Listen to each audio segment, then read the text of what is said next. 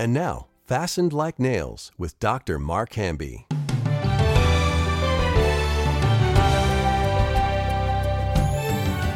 Well, here we are for another Fastened Like Nails, and in the studio with me today, I have Molly Mayo. Molly, welcome. Hello, thank you. Okay, so Molly, we're going to talk about the first wisdom lesson, Proverbs 1 through 9. And previous to this, we've discussed the introduction or the introductory paragraph, verses 1 through 6, and why that was an introduction to the 12 lessons of wisdom that's found in chapters 1 through 9. And before we really start, I think it's important for the folks that are listening to know that Proverbs 1 through 9 is like a story, or it actually is a story that a father would read to his son, telling him about the 12 lessons of wisdom. And each one are progressive. It starts with the foundational lesson, and then it moves to where by the time you get to the third lesson, it deals with correction, it deals with knowing who your friends are, it deals with knowing how to search for the hidden treasure of God's knowledge and truth and wisdom. And then when it gets to the very center, it's kind of like the midway of his education, and that's where things get intense. That's where the father starts to prepare his son to know where his values are. Does he have the right valor? Does he have the right virtue? Is he going to be able to have the stamina and to be able to handle all of the things that he's going to come across in life that are going to be challenging? And that's when he lets it all out in chapters 5 and 6. Chapter 5 is actually a hinge for the whole book. Cool. The first 4 chapters are like his elementary education, and then chapters 5 through 9 are kind of like you go from junior high to graduation, getting ready for his postgraduate work. Yeah, it's pretty amazing. In the center of it, it turns from things that are more innocent to things that are more, the temptation becomes extreme. We're going to look at, 2 types of women that will come his way. The Zor, the Nickel-Ray. These are the women that are going to try to entice him sexually. So the father doesn't bring this stuff up in the early stages, but he does after we get through the midpoint where the father says, she's coming after you. You better be ready. Wow, so what changed at that point? What changes for the son, or what changes in the scripture? What changes for the son? So before, you were saying there's the elementary education, and now he's getting older. And is it just there's an age shift, or you said hinge statement? What does that look like? Yeah, it's where, chapters 4 and 5 are actually almost identical. So what happens in chapter 4 is repeated in chapter 5. Is that more in-depth, or? It's more in-depth, but it's also in the beauty of how it's written and how it means. So the whole book, what you find in chapter 1, you find in chapter 9, what you find in chapter 2, you find in chapter 8. Oh, cool, chapter like 8. A frame. It's like a mirror image. The first half of the book is repeated in the second half of the book. That's beautiful. It is beautiful, yeah. I don't remember that from really? There was so much that we were learning in the Proverbs class. Yeah, so when you get to chapter 4, you're reading it, and then when you get to 5, you're like, oh, wow, same stuff I'm getting is deja vu. happening in chapter 4, yeah. Nice. But what happens in chapters 5, 6, and 7 is so intense. When you get to 7, she becomes she's coming after him in the dark. She's got dark clothes on. This is the Zor, or the strange woman? The Zor is the strange woman. She comes after him. She is stealth. She comes seeking after him in such a way that she's taking no prisoners. She's going to get him, and she's going to destroy his life. But that's to be continued. Yeah, to be continued. So we got to start at number 1. So teaser. let's start at lesson number 1 and find out what that is. Right after that introduction of the first 4 individuals who are introduced to us, and they are the simple, the youth, the wise, and the discerning. And then we have this interesting statement that's kind of in between the introduction and the next lesson, the first lesson, and that is the statement that the fear of the Lord is the beginning of knowledge, but fools, introducing the 5th person, fools despise wisdom and correction. Seems kind of random. Yeah, it's an interesting statement. What it does is it frames chapter 1 with chapter 9. Because in chapter 1 you have the fear of the Lord is the beginning of knowledge. In chapter 9 you have the fear of the Lord is the beginning of wisdom. So the son has got to get to a place where he obtains wisdom, but he'll not be able to obtain it unless he is able to pass the first 11 tests of wisdom. Ooh. It's kind of This really... is so exciting. Yeah, it is. And what we have here, this framing of the fear of the Lord on both ends, is so extremely important. God is teaching us through just even the formation of the wisdom books that if you're going to understand his love or enjoy his love, you have to first learn to fear him. And that's what this lesson is all about. This is the foundation for all of life, for all of our children, for us as adults. If we do not fear the Lord, we will not gain the knowledge that is necessary and essential to live a life that is worthy and a life of beauty, skillfulness, enjoyment, and worth. And so the fear of the Lord is the beginning of knowledge. Okay, so what is the fear of the Lord? It's very simple. It explains itself in chapter 6 and chapter 8. To fear the Lord is to hate what God hates and to love what God loves. Oh, nice. Okay, so Proverbs chapter 1, verse 7, the fear of the Lord is the beginning of knowledge, but fools despise wisdom and correction. So the simple should be becoming the youthful, gaining knowledge. So the simple who are easily enticed, they're thoughtless, they're simple-minded. They need to grow in discernment, and the only way they can grow in discernment is if they're willing to be corrected. Once they're corrected, they become more knowledgeable. The knowledgeable become more wise. The wise become more discerning. But if they refuse the responsibility, and this is important, if they refuse the responsibility to gain the discernment by becoming obedient, then they will become a fool. So this statement, the fear of the Lord, is what's known as a hinge statement. Exciting. Another hinge statement. Yeah. And which means is it closes out the introduction. So the introduction introduces those four people, simple, youth, wise, discerning. And then it closes it out with this incredible statement, the fear of the Lord is the beginning of knowledge. Each one of them needs knowledge. They need the knowledge of God in order to grow.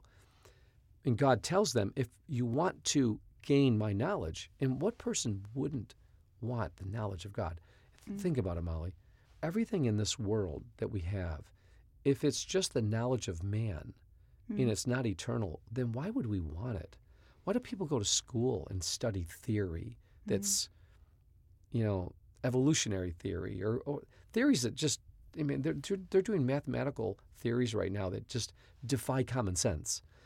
And so I say to people, like, let's obtain the knowledge of God right now. I could study the Bible for 1,000,000 lifetimes and never get everything out of it. So let's have our focus there, because when we do, then our mind is set more on who this God is and what he requires of us. And as a result, our goals, our values will be more heavenly minded in the decisions that we make. And therefore, we avoid becoming a fool. So this hinge statement closes out the introduction, and then it sets us up for lesson number 1, which is, I think, the most important of all the wisdom lessons.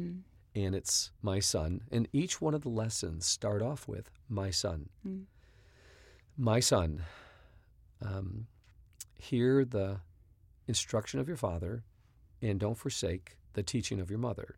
Now, in Hebrew, it actually says it more clearly like this. It says, my son, obey the correction of your father, and don't neglect the Torah of your mother. That's the very first wisdom lesson. And it's interesting that it comes very simply to all of us. Listen to your parents. Listen to what they're teaching you. Listen. They may not be right all the time, but God places a premium on what our parents... Because if you don't get it right early on in life with your parents, then you're not going to be able to really get it right with God. Because that's where God places the original training in our homes. It starts with how we listen to our parents. And how we submit to authority, too. Yep, because ultimately, God's our authority. But, he uses people. And I think that's probably true for people that God puts or allows to be in government or in places of authority like bosses or managers or whoever. Yeah, submission's important. But also, if there's a child that's not maybe a teenager or a young adult and they didn't have a good relationship with their father, let's say it was a horrible relationship, abusive relationship, what could happen in it? The young people that I know that are going through this, I have got one that's a transgender right now, and others that are living an immoral life, drugs, alcohol, etc. But what happens is they place the blame on their experience as a child, pass the blame on the father. A lot of fathers can't; they just don't know what to do. When they pass that blame, then they start living an immoral life, because they're trying to fill the void in their life because of what they felt they missed. Yeah, I definitely can relate to that. I think usually with some of those moments in your life where maybe there's like a really deep hurt or something that is hard to process, maybe there's maturing or growing that needs to happen before you fully heal from that. But you can go like one of two ways. And like you said, the temptation is to be like, I have this huge hole, and so I'll just like cover it up or fill it or try to like stuff whatever I want in there. And that's painful. But then there's the opposite, like, well, they were like that and I'm going to be completely the opposite. And, obviously don't take anything too far. But if it's like, I was lied to a lot as a child, then, I'm going to be honest, because I know that's the way of truth. That's the way of blessing and fulfillment.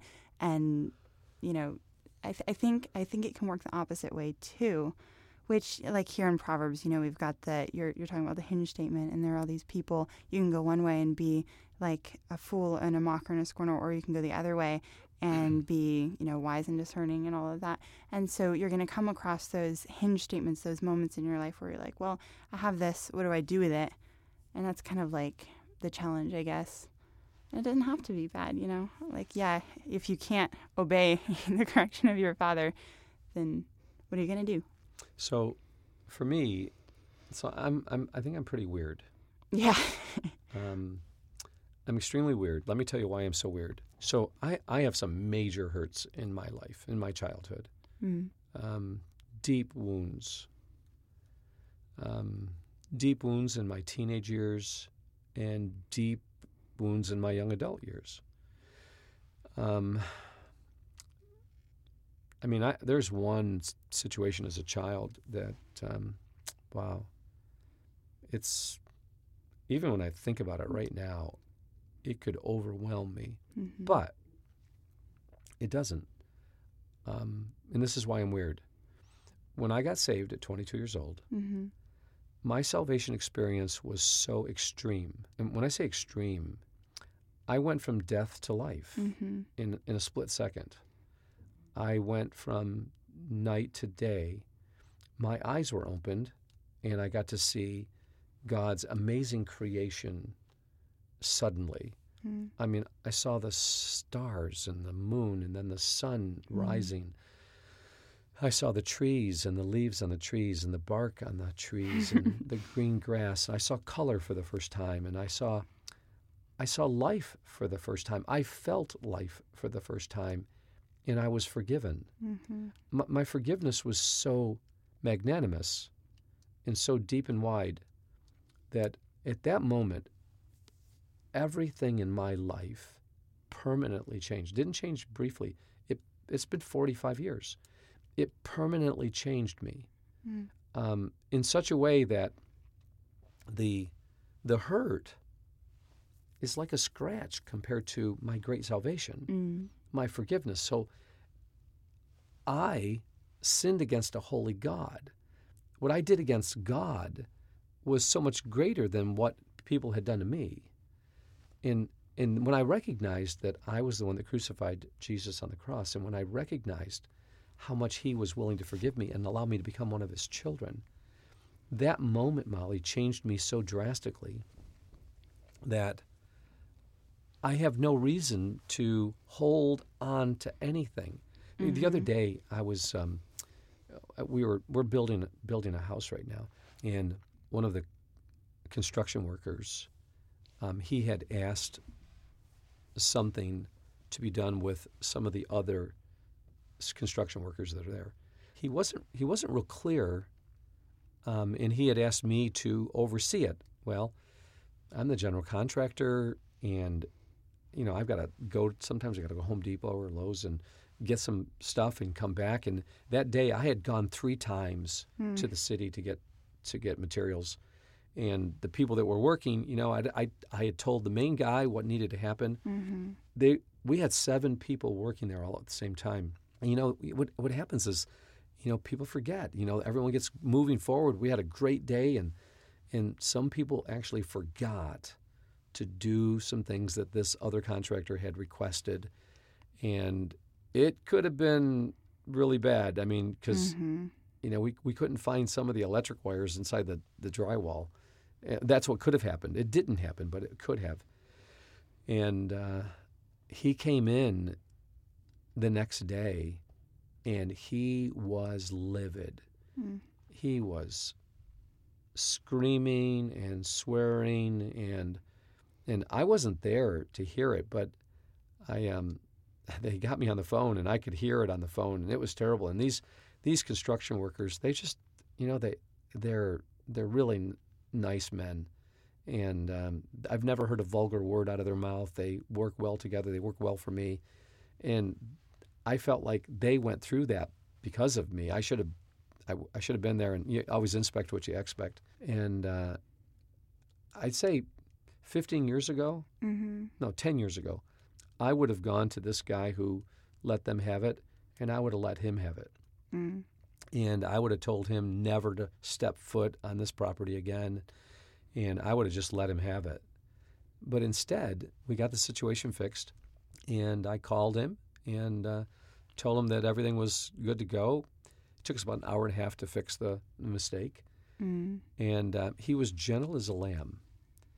And everyone's got their problems. Mm-hmm. But I don't think it would have been helpful for me to, if I would have been on his case, he would have gotten fired and we'd find somebody else. But I want to have a relationship with this guy. And so people that are always blaming other people, we've got to be able to look through the lens of God's forgiveness of what we received. And when we do that, we can cut people slack because they're just like us. We've had bad times, bad moments. Yeah. And so we've got to be able to live in light of God's amazing forgiveness.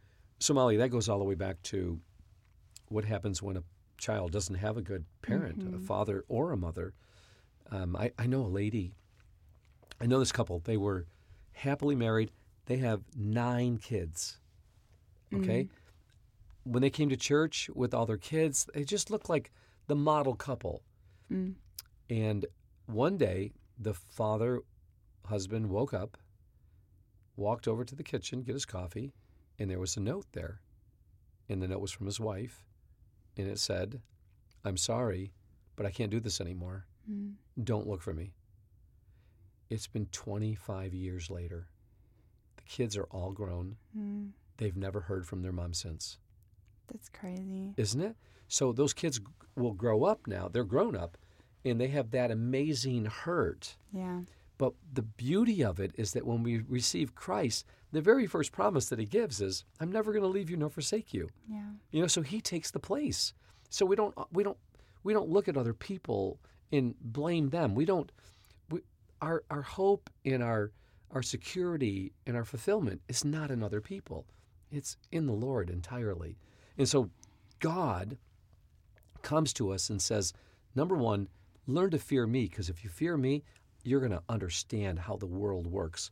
You're going to understand, you're going to love what I love and hate what I hate, and you're going to gain the knowledge of God. So that's the hinge statement. Fear of the Lord is the beginning of knowledge.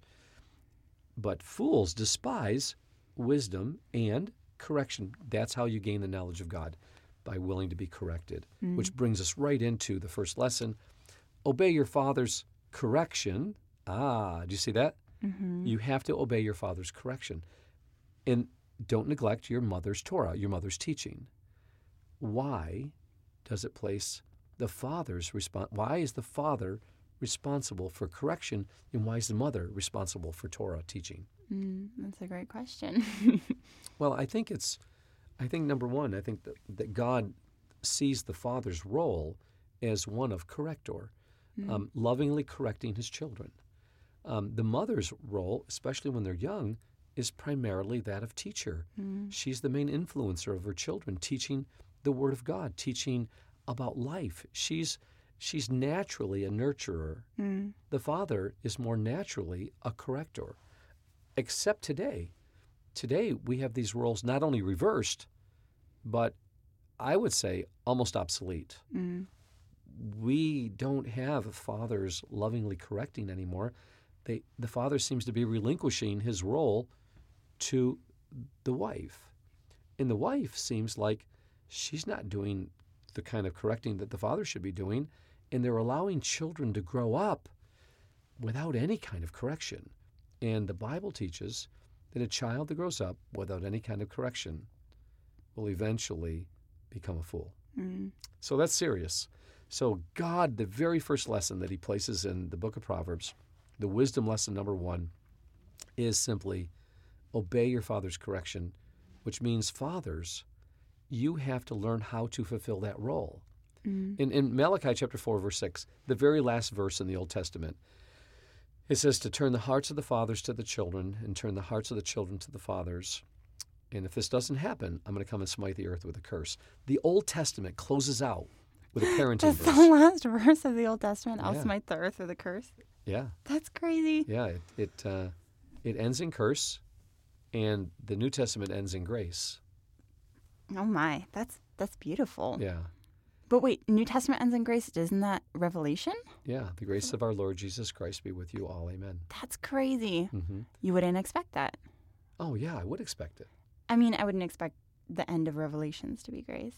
Oh, yeah, I would expect that. Because if the Old Testament ends in curse, cursed is anyone who hangs on a tree. Jesus hangs on a tree to pay for our sins and replaces the curse with grace. That's really beautiful. Yeah.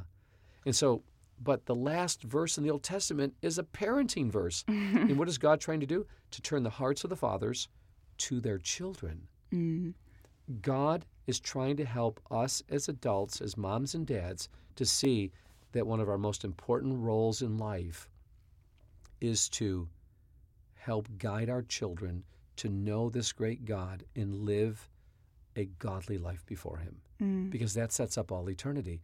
We're only living for, give or take, 70 years, plus or minus 10 years, and then you got eternity at to look forward to. So prepare our children for the next life more than this life. And what happens next is so incredible. He says this: don't neglect mom's nurturing of the Word of God. Don't neglect mom's teaching of the Torah. Mm. And so moms out there, they need to understand that their primary role is that of nurturing the Scriptures in a child's young life, getting them to memorize it, having her memorize it. Have you ever heard of Susanna Edwards? Mm-mm. So Susanna Edwards, Is this Jonathan Edwards' yeah, wife? it's his wife. Oh, wow. Okay. I think they had 11 kids. I don't know how many. They had a lot of kids. That's a lot. Okay, so Susanna, his wife, they had a very strange relationship. Sounds like they're both kind of strong parents. The Jonathan and Susanna? Mm-hmm. Actually, Jonathan was rather aloof. Oh. He rarely knew what was going on in the home. He had all these kids, but he was kind of like his head was stuck in heaven most of the time. He was always studying the Scriptures, and it was said about him that he had no clue what was going on. In fact, Susanna was the one chopping wood. She was the one milking the cows. Jonathan rarely did domestic work because he was always studying the Scriptures. But guess what? Mm-hmm. Susanna believed that that was her calling, Wow. that her calling was to provide an environment for her husband where he could just study the Scriptures. Cool. I don't know, maybe. I think so. God had raised both of them up to come together. And I mean, I'd be down for that. okay, cool.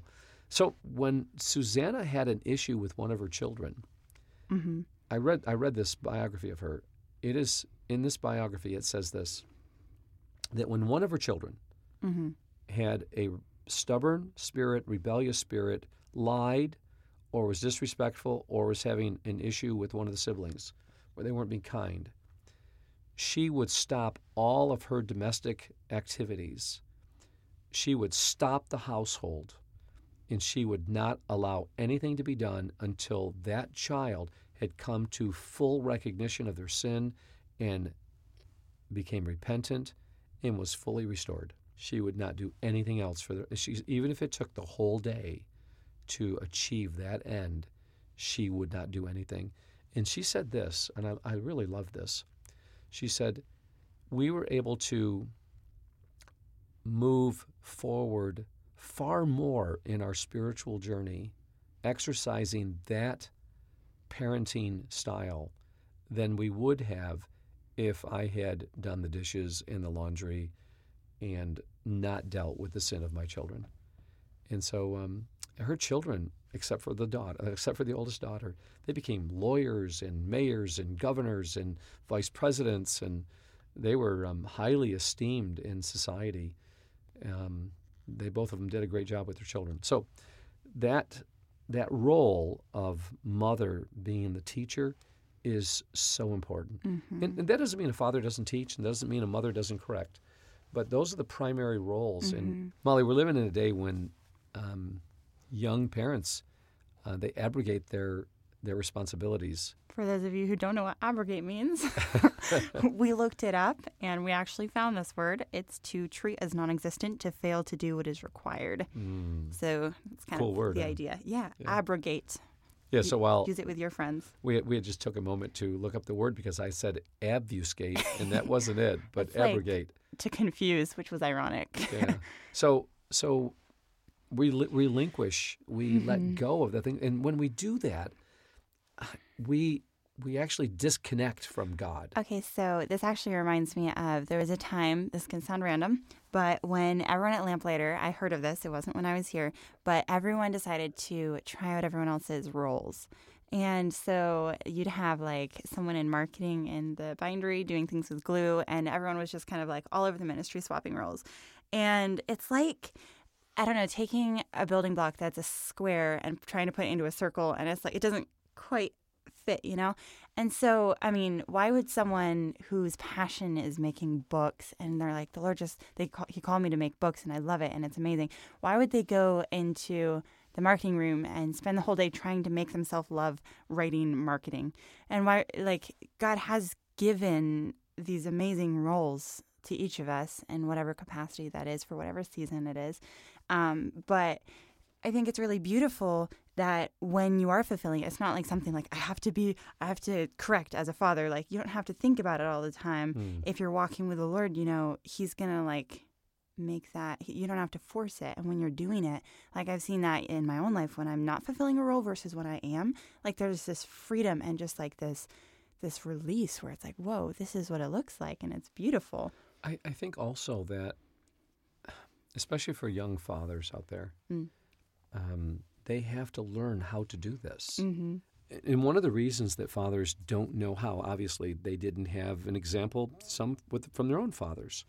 I did my best as a dad, and I fell way short. I wish I could do it over again. Oh, I wish I could do it over again. I would be much more graceful if I could do it over again. We were raised in a church. We got saved at 22, children 2 years later, and we didn't understand grace, you know. So my son received more law than grace, and as a result, it pushed him away. And so if I could do it over again, I would be, I'd be more loving, yet firm, and allow much more grace. And that's how I would do it differently today. But not let someone get away with sin. You're always dealing with the sin, but you deal with it more lovingly. And, apply correction when needed. I would do a lot less spanking and a lot more correcting. And there's a difference. Yeah, and one of the reasons I couldn't do it was because I didn't have the self-control to deal with the sin of my son. And so when I saw him, becoming disobedient and going against the rules, whatever it was, not being kind to his sister or brother, it bothered me so much that I would be out of control when I would discipline him.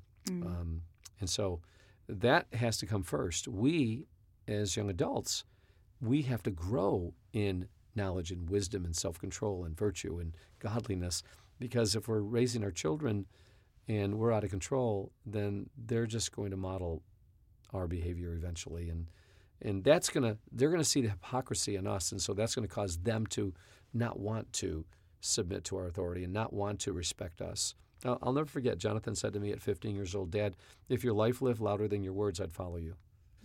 That was a tough one. It's convicting. Yeah, it was very convicting. And it did change me a little bit. But one of the beautiful things about God and this life that He's given us to live, it's never too late. You continue, you never stop being a parent. And so hopefully these latter years in my life, hopefully my children will see the genuineness of my love for them and the exhibit of grace and mercy and unconditional love. That's what my goal is for the rest of my life, and hopefully they'll see it by my love for their children, my grandchildren. So fathers who didn't have the kind of role model that would allow them to, fit right in as a parent today. One of the reasons that young men as parents are unable to be effective parents, or even young moms, it's because of four main roles that are out of order.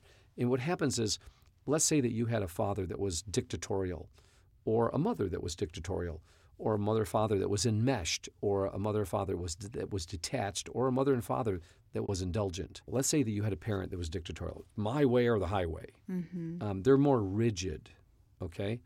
What happens is you become more disconnected as a child.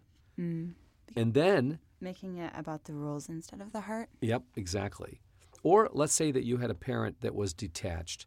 You came home and the father was either out golfing all the time, or he was in his room studying or on the computer, and the father was just detached from his children. Or the mother, let's say that she's on medication or she's having some issues and she's just never there for the kids. She's helping the kids do all the domestic responsibilities, and she's just not there. Would that go for, like, if someone's from a divorced home? Yes. A parent that's just not there? Yeah. So let's say that you were raised in a dictatorial home. You're going to be more disconnected because of the rigidness of your parents. Let's say that you had come from a detached parenting situation. Then you're going to even be more disconnected, and there's going to be more permissiveness in your life because you didn't have rules to follow. I mean, this is not a standard, right? This is what generally happens to people. If you were raised in a dictatorial home, most likely, unless you're saved and you're growing in the Lord, most likely if you're raised in a dictatorial home, you're going to find ways to break the rules. And you're going to treat other people abusively. You're going to treat other people, you're going to take advantage of other people because of the way you were treated. That's what happens when you're raised in a rigid home.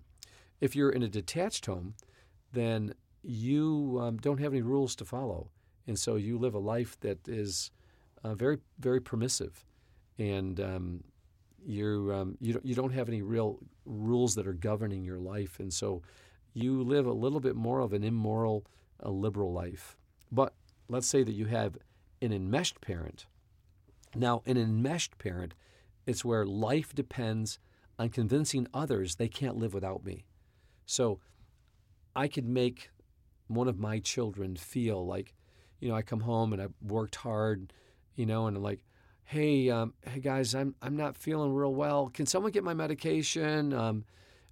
Hey guys, let's all stay together tonight. Dad, I'm going to go over. No, hey, let's watch TV tonight. I'm bringing a movie home. We're all going to be together. And so there's a parent that never wants their children away from them. They feel empowered when they have people close to them. And so they use all kinds of manipulative maneuvering to get the family to stay close to them because they can't live without them. At least that's how they feel. That's an enmeshed parent. Or you might have a father who he didn't make it in sports, but he felt he should have. Now he starts living his life through one of his children, and he brings him to every football game in the world. He gets him on a football team. I know of a parent that actually did this. They went to college. They made it on the football team, but he didn't make it on the first-string football team. And he felt like he should have been the quarterback, but he never got his shot. And he's a great athlete. Now, today he's in his 50s, and he still looks back that he didn't get the shot that he talks about his college time of football. It was one of the Ivy League schools. And so his son now is 10 years old. His son is the quarterback of the team. He's the coach. He's in a major football league for young kids. Molly, when I went to see one of the games, it was awful to watch. He's living his life through his son. His son, if his son gets hit, he's going to end up in the hospital. He's just a skinny little kid. He's really good, but his father has been teaching him football since he was 3. So the father has an enmeshed relationship with his son, living his life through his son right now. We've got to be able to trust God enough that we don't hold on to these hurts that causes us to become dictatorial, enmeshed, detached, and the last one is indulgent. Now, some parents, they feel that life depends on indulging others so that they can be accepted and appreciated. And so they just keep giving things to their kids. They give them anything they want. And none of these styles of parenting work. The dictatorial parent can create a dutiful, compliant child, but it creates convincing them that they're someone they're not. So the dictatorial parent becomes dictatorial, trying to make others believe that they're someone that they're not. And so the dictatorial parent's got to come full circle and realize, why am I acting this way? Why am I trying to control other people? And I think, and I was like this myself, I was a dictatorial parent. The reason that I was like that, and I think the reason most people that are dictatorial are like that, is because they live in perpetual fear. They're afraid of losing the people that they love the most. And so they can't trust God enough, and so they put restraints and constraints on other people because they don't want to lose them. And so you got to be really careful with becoming a dictatorial parent. An enmeshed parent is someone that life depends on giving power and responsibility to others. So you abrogate your responsibility because you would rather, as an enmeshed parent, you would rather give this child everything they need as long as they don't detach from you, as long as they're near you, because that's where you find your fulfillment, so that change won't depend on you. Once you're stuck in an enmeshed relationship, you don't want change because you don't have the strength to actually create that change. And that all of these come down to trusting God and finally surrendering everything to God and placing your children in the hands of God. He loves them far more than you do, and He will protect them far more than you can protect them. What's interesting? You can't protect a child in his sleep when you're sleeping. Right. You've got to trust God while you're sleeping. And so it's the same type of thought. I've got to be able to trust God. So the detached parent, he creates a distant, defiant relationship. Life depends on getting what I want without depending on anyone. So this is the detached person. I don't need you, and I don't need anybody. I'm going to get what I want as long as I don't have any responsibility in this home. And then lastly, the indulgent parent creates a manipulative, irresponsible child. Life depends on giving me what I want without asking anything of me. Reward without responsibility. And so, I look at these 4 styles of parenting, and we've got to be really careful that we don't fall into those categories, because God is the ultimate example, the ultimate mentor. In Psalm 103 says it all. You want to read it, Molly? Yes, Psalm 103. It's where we learn about God's parenting style for us. And it's everything that a parent needs if they just follow this example. Okay, Psalm 103, and this is 1-18. Mm-hmm. Bless the Lord, O my soul, and all that is within me, bless His holy name. Bless the Lord, O my soul, and forget not all His benefits, who forgives all your iniquities, who heals all your diseases, who redeems your life from destruction, and who crowns you with loving kindness and tender mercies, who satisfies your mouth with good things so that your youth is renewed like the eagles. The Lord executes righteousness and justice for all who are oppressed. He made known his ways to Moses, his acts to the children of Israel.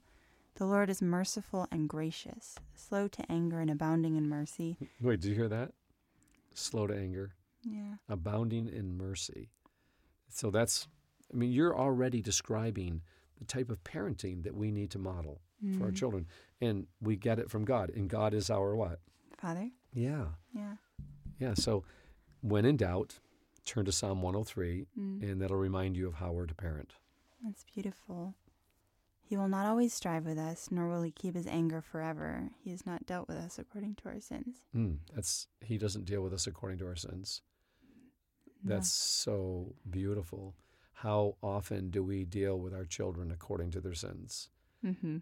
We need to be able to, look past, this is very interesting. Jonathan and I he was my son, and we were having some real difficult times when he was a young teen. And I ended up going to get some counseling, and the counselor said, you're in a war of words. You're fighting the wrong battle. And I said, interesting.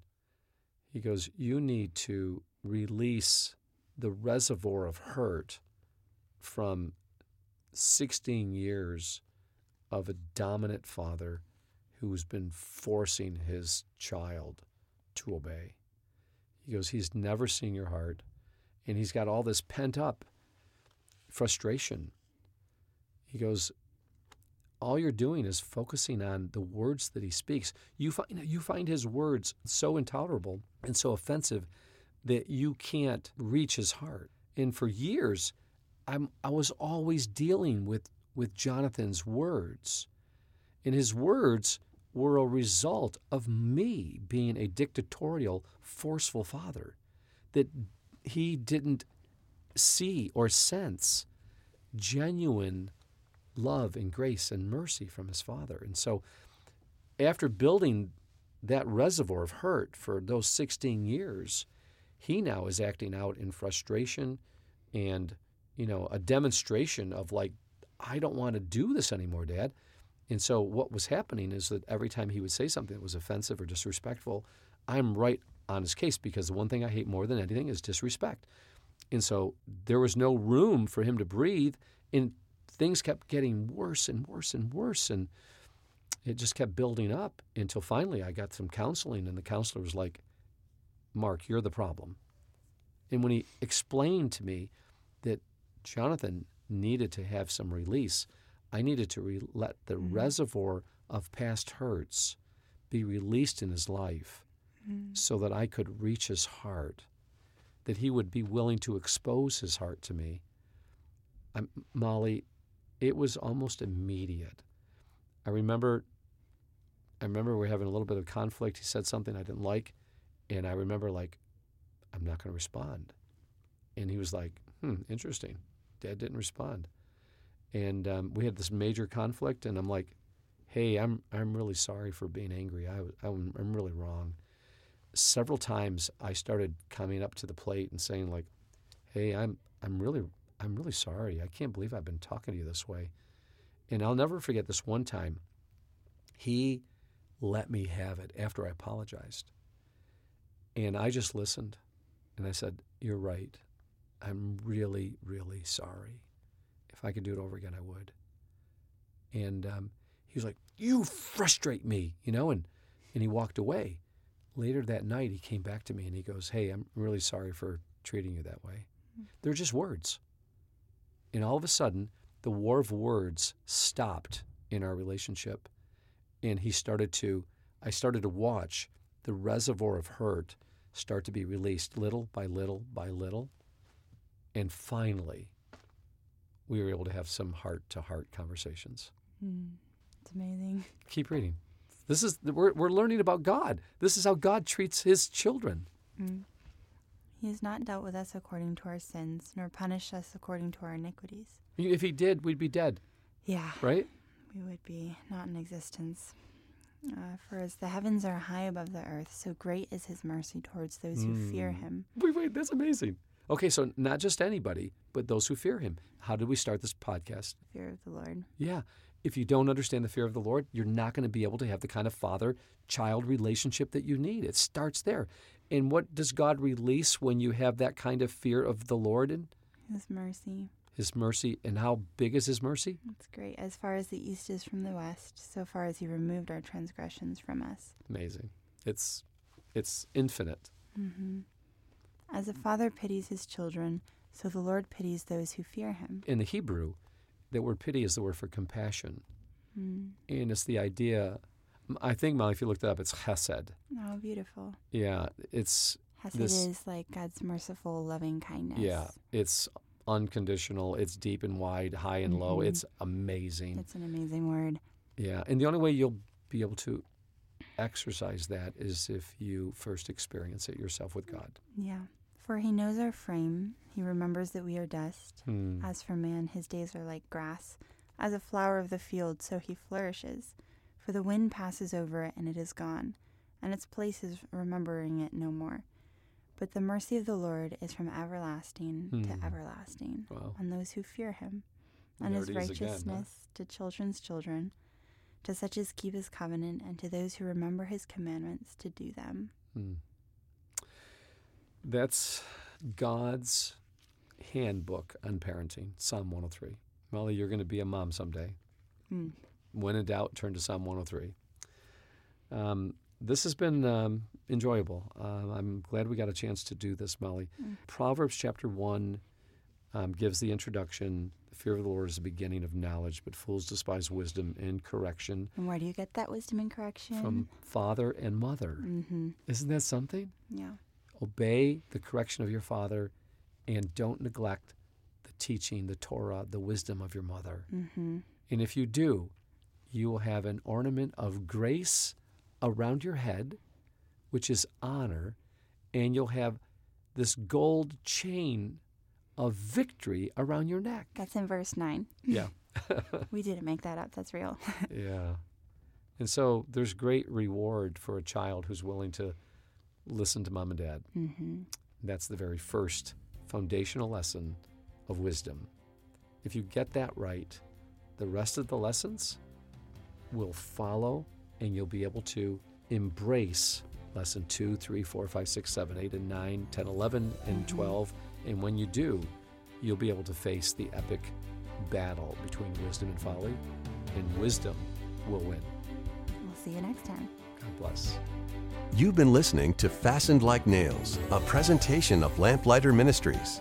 Our mission is to make ready a people prepared for the Lord by building Christ-like character, one story at a time. To learn more about our family collection of rare books, dramatic audios, or guild programs, visit lamplighter.net. To hear more podcasts, search for Fastened Like Nails wherever you listen to podcasts. If you have a question you would like to submit for the Lamplighter team, visit lamplighter.net/podcast and fill out the form.